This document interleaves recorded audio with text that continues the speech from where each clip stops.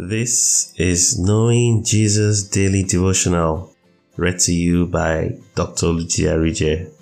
This devotional is designed to place at least one godly thought in your heart daily. It follows a thematic study of the Word with additional chapter-by-chapter daily Bible reading suggestions. These study approaches aim to give you direction in your study of God's Word in order to help you achieve breadth of knowledge while starting you up in exploring some of its depths. Psalm 27 verse 6 says, "When you said, 'Seek my face,' my heart said to you, 'Your face, Lord, I will seek.'"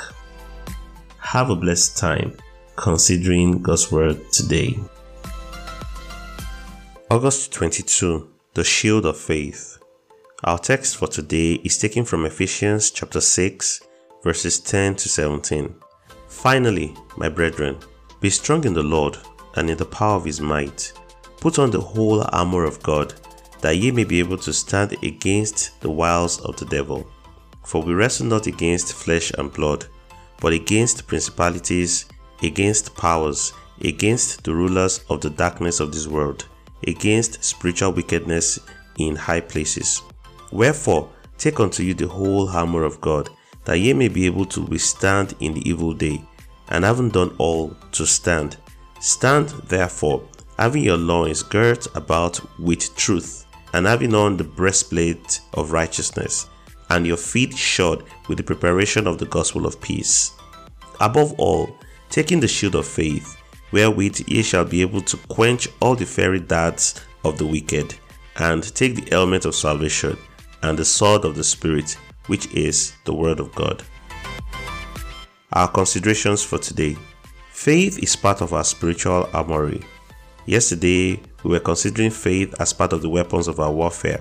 This warfare is against principalities, powers, rulers of darkness, and spiritual wickedness, that is, Satan and his cohort, and not flesh and blood, that is, humans. Faith is a shield that protects us from all the arrows, the fiery darts of the enemy. These fiery darts include doubt, wrong imaginations, mindsets, and strongholds. These lead to infirmities in the body, soul, and spirit. It is for this reason that your faith must be healthy. It is for this reason that your faith is so precious. Because of the preciousness of your faith, the enemy is always trying to bring it down. He knows that if he can get your faith, he can get you down. He knows very well that it is only by your faith that you can overcome him.